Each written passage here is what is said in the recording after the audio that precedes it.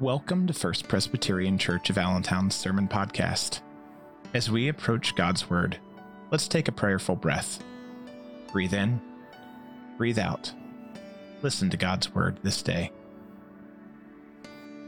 Please join me in our prayer for illumination. Almighty God, in you are hidden all the treasures of wisdom and knowledge. Open our eyes that we may see the wonders of your word, and give us grace that we may clearly understand and freely choose the way of your wisdom. Through Jesus Christ our Lord. Amen. We turn to God's word this morning, first from the book of Exodus, reading from the 3rd chapter, verses 1 through 15. Let us listen to God's word together. Moses was keeping the flock of his father-in-law Jethro, the priest of Midian. He led his flock beyond the wilderness and came to Horeb, the mountain of God. There the angel of the Lord appeared to him in a flame of fire out of a bush. He looked, and the bush was blazing, yet it was not consumed. Then Moses said, I must turn aside and look at this great sight and see why the bush is not burned up. When the Lord saw that he had turned aside to see, God called to him out of the bush, Moses, Moses. And he said, Here I am. Then God said, Come no closer. Remove the sandals from your feet, for the place on which you are standing is holy ground. He said further, I am the God of your father, the God of Abraham, the God of Isaac, and the God of Jacob. And Moses hid his face, for he was afraid to look at God. Then the Lord said, I have observed the misery of my people who are in Egypt. I have heard their cry on account of their taskmasters. Indeed, I know their sufferings, and I have come down to deliver them from the Egyptians and to bring them up out of that land to a good and broad land, a land flowing with milk and honey, to the country of the Canaanites, the Hittites, the Amorites, the Perizzites, the Hivites, and the Jebusites. The cry of the Israelites has now come to me. I have also seen how the Egyptians oppress them. So come, I will send you to Pharaoh to bring my people, the Israelites, out of Egypt. But Moses said to God, Who am I that I should go to Pharaoh and bring the Israelites out of Egypt? He said, I will be with you, and this shall be the sign for you that it is I who sent you. When you have brought the people out of Egypt, you shall worship God on this mountain. But Moses said to God, If I come to the Israelites and say to them, The God of your ancestors has sent me to you, and they ask me, What is his name? What shall I say to them?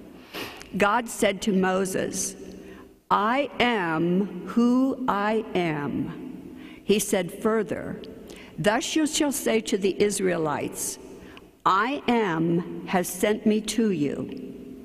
God also said to Moses, Thus you shall say to the Israelites, The Lord, the God of your ancestors, the God of Abraham, the God of Isaac, and the God of Jacob, has sent me to you. This is my name forever, and this my title for all generations.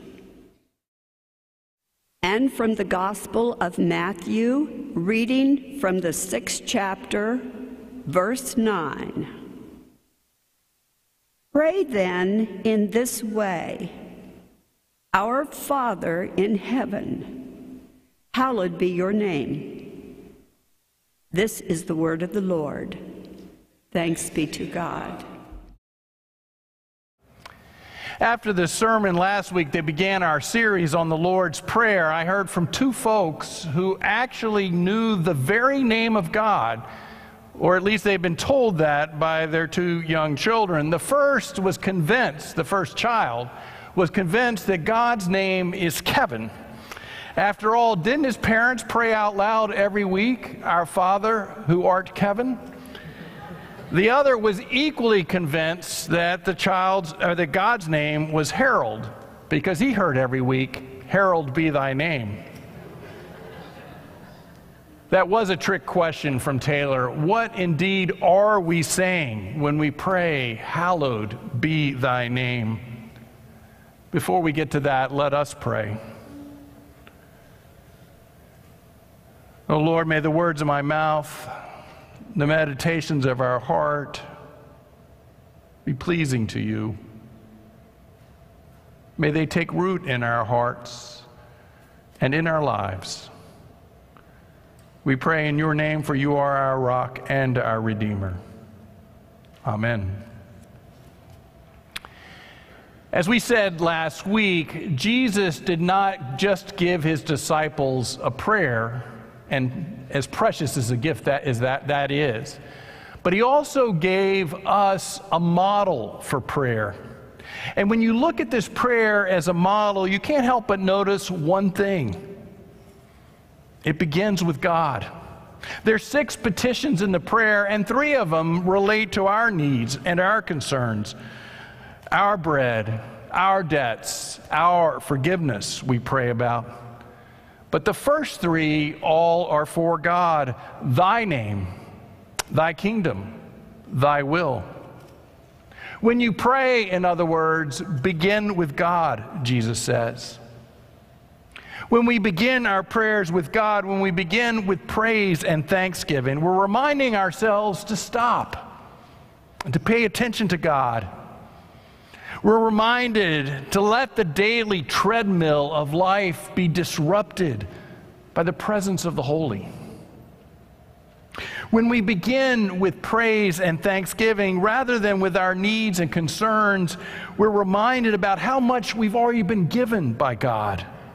And that can give us some consolation, some assurance about the trials we're facing now. As God got us through those things in the past, so God can be trusted to get us through those things in the future. When we begin our prayers with praise and thanksgiving before we follow up on Jesus' marvelous invitation to ask and receive, then we can start by asking and seeking and knocking for God's name, God's kingdom, God's will. Before we start praying for what we want and will, we're reminded of the need to align our wants and will with God's will. We don't praise and give thanks to God to flatter or curry favor with God. It's not a technique to pave the way so that God will then give us what we want. Let us be clear. God doesn't need our prayers of praise and thanksgiving. We praise and give thanks to God because God deserves it, and because we need to do it for our own mental and spiritual health. Why is it that we almost always feel better when we take a walk outside along a lake or at the beach, or we encounter the beauty of a musical piece or a summer garden, or we take the time to greet the sunrise or witness a sunset, at least when it's not raining? Aren't we being reminded of the wonder and beauty of God's creation, the way that God wants things to be? And doesn't that help us look at everything at least a little bit differently? Indeed, beginning our prayers with praise and thanksgiving to God helps us avoid that tunnel vision that leaves us able to focus only on our problems and only to see them as so big that they may seem insurmountable. Indeed, when we first look to God, we're reminded of what God has already done, not just in our life, but in the life of the world through Jesus Christ. And like the VeggieTales children's song, we're reminded that God is bigger than the boogeyman and the monsters on TV. Like the words of the hymn, we're reminded that this is my Father's world, and though the wrong oft seems so strong, God is the ruler yet. I remember when Carrie and I were able to take our girls to England and Scotland when they were pretty young. When we got to London, we decided to, at least two of us, my oldest daughter, Kate, and myself, decided to climb to the top of St. Paul's Dome. Carrie and our middle daughter, Molly, decided to remain on the floor because there was a choral rehearsal and they just didn't need to climb. Our youngest daughter, Elizabeth, then about 7, decided, much to everyone's surprise until we thought about it, that she was going to join us. As the youngest, perhaps you know a few younger ones like this, she was always trying to keep up with her older sisters. We tried to talk her out of it, but she was determined, and she is one stubborn person to this day, so we took her up. It went great. We were going up, but in the last stretch, you go across a graded walkway, steel grate, with holes where you can look down and see the floor far, far below. And all of a sudden, she froze. Couldn't really go back, had to go forward the way things worked. And so I just told her, look at me, took her hand, and we went. She was okay. We made it all the way down. When we pray, Jesus tells us, begin by keeping our eyes on God, rather than looking down at all the problems we face or our world face that weighs us down. We begin with God when we pray, and we begin by hallowing God's name. What do we mean by the name of God, and what do we mean about hallowing that name? In Exodus 3, Moses asked for the name of God in the passage that Betty Jo just read. You may remember the backstory, but just in case you don't, at the time the Israelite slaves were being cruelly treated by the Egyptian Pharaoh. Moses was a Jew, but he had escaped that cruelty because as an infant he had been given away and taken in by the Pharaoh's household, raised as one of the household, and they didn't know that he was a Jew. As an adult, therefore, he enjoyed a privileged life. But all the other Jews, the other fellow Israelites, didn't trust him. They knew his true identity. But then as an adult, he had come to the defense of another Israelite and killed an Egyptian soldier who was about to kill the Israelite. So as a result, he had to flee far away to Midian, flee with really no hopes of ever coming back. He married and settled. And so it is, as Exodus 3 begins, that he is tending his father-in-law's flock. And as he does so, he stops and turns aside because he sees a bush which is burning without being consumed. And then he hears a voice, God's voice, calling his name. God tells Moses to take off his shoes because he's standing on holy ground in the presence of God. Moses does, and then God tells Moses that God wants him to go back to Egypt and to lead his people out of Egypt, to escape the authorities, in other words. And for a lot of reasons, as you might imagine, Moses is not exactly excited to take this assignment on. One of the reasons is he knows the Israelites are going to be skeptical about anything he says, much less about following him on what would seem to be an impossible journey. And so he asked God for God's name, that he might be able to use that, I guess, as a reference when he gets back to the Israelites. I've always felt like he asked God to do this because he knows God won't do it, and therefore he has a good reason to turn the assignment down. But as so often the case, God surprises Moses and says to him, "Thus you shall say to the Israelites, I am who I am." It's a verb, first person, the verb to be, and Hebrew verbs are very flexible. So it can not only mean I am who I am, but it can also mean I will be who I will be. What Exodus 3 is telling us is that God has a name. God is not just some impersonal force. God is someone. But neither is God someone that we can easily categorize, much less control. God is mysterious. God is big. I am who I am. God is awesome. God is free. I will be who I will be. In other words, God is holy. God has a name, a holy name, and we are called to hallow it, to treat it as holy. When we think of that, of what it might mean to hallow God's name, we often think about the commandment of not taking the Lord's name in vain. And to be sure, when you do that, you're not exactly hallowing God's name. And think about it. We wouldn't use profanity as the proper name for a loved one, a child or a spouse or a friend, would we? So why should we do it for God? But hallowing God's name means a lot more than that.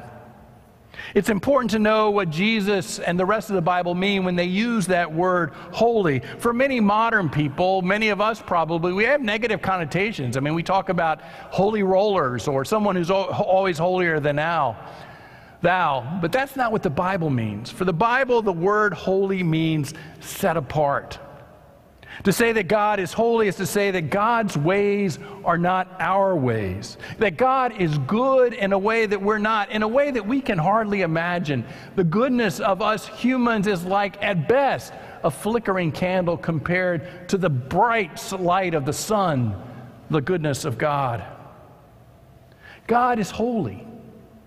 But that doesn't mean set apart in the sense of being remote or aloof or far off.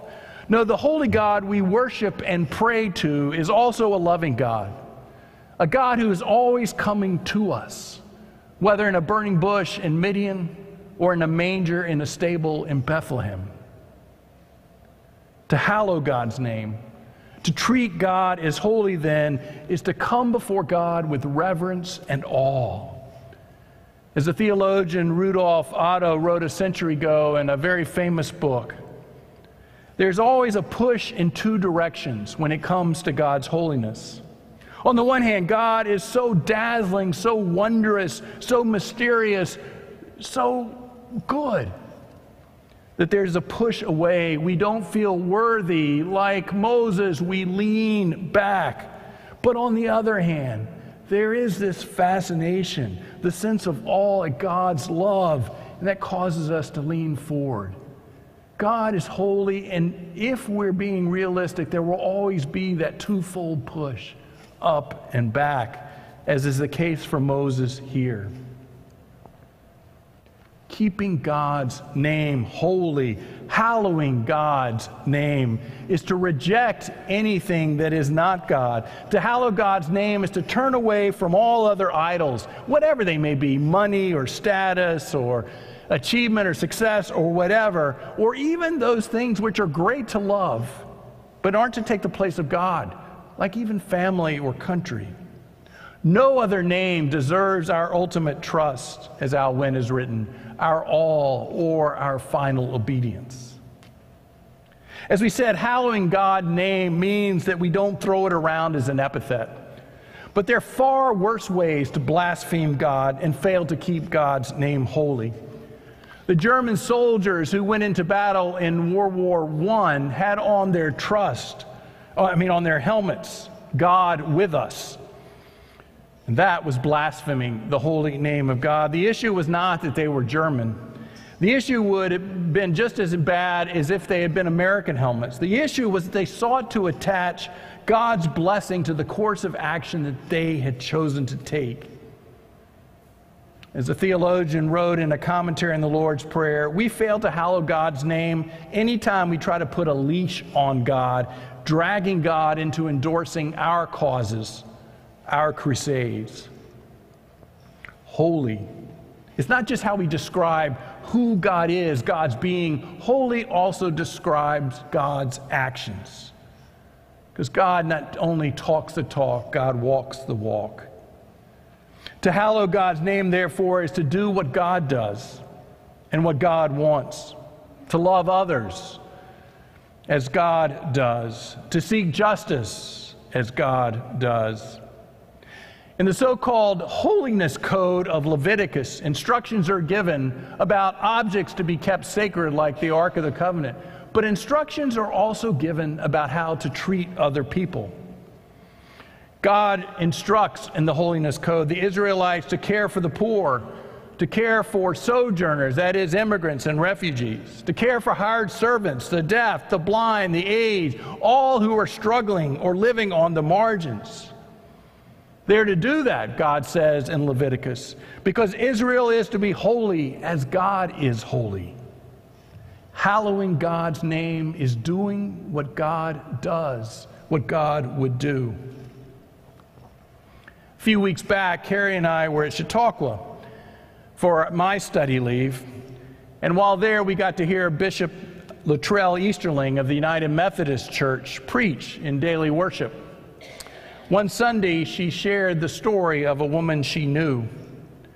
The woman was an African-American woman, an older woman in her 70s or 80s, small in size. One day, she was out under a tree in a very remote section there in Alabama to gather dirt. She was gathering that dirt because it was a site where an African-American man had been lynched years ago. And she was planning to take that dirt to the new, at that time yet to be built, now open, National Memorial for Peace and Justice in Montgomery, Alabama, because that center was memorializing all those who lost their lives to lynching. And they've documented 4,400 between 1877 and 1950. In any case, she's on the ground, no one around, a road that almost no one's traveling down, digging. And then a white man in a very big truck drove up and stopped. He just watched her for a while, and then he got out of the truck and walked towards her. He was far younger and certainly far bigger, and she was terrified. No one was around. And then he asked her, "What are you doing?" She wanted to just say that she was digging some dirt to take back to her garden, but she said something came over and she just felt she had to be truthful. "A man was lynched here in 1937, and I'm going to honor him," she said to him. The white man paused for a moment, and then he asked, "Excuse me, ma'am, would it be okay if I helped you?" She looked at him for a moment, and she nodded her head, and she turned over her trowel to him because she was pretty tired and pretty hot, and he kept digging. But as he did, tears started to come down his face, and she asked him, "Are you okay, sir?" "No, ma'am," he replied. "I'm just so scared my grandfather was here and participated in it." And then he began sobbing. When they had enough dirt and were standing up to go, the man, having gained his composure, asked the woman where she was going to take it. And then she asked, "Can I accompany you there?" "Yes," she said. And so she got in her little car, he got in his big truck, and they went to Montgomery, to the site of the memorial. They walked in together, carrying that dirt so they could be turned over and used in the memorial.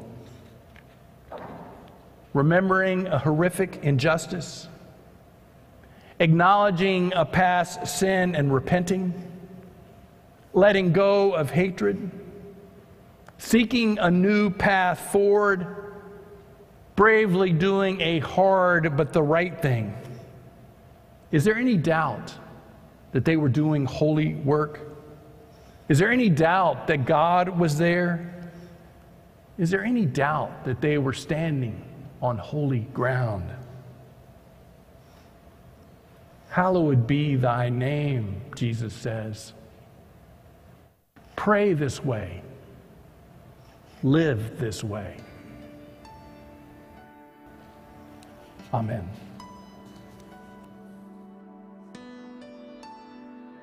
Thank you for listening to First Presbyterian Church of Allentown's Sermon Podcast. We hope you'll join us for worship on Sunday morning. For more information about our congregation and our ministries, please contact the church office. Now go in peace.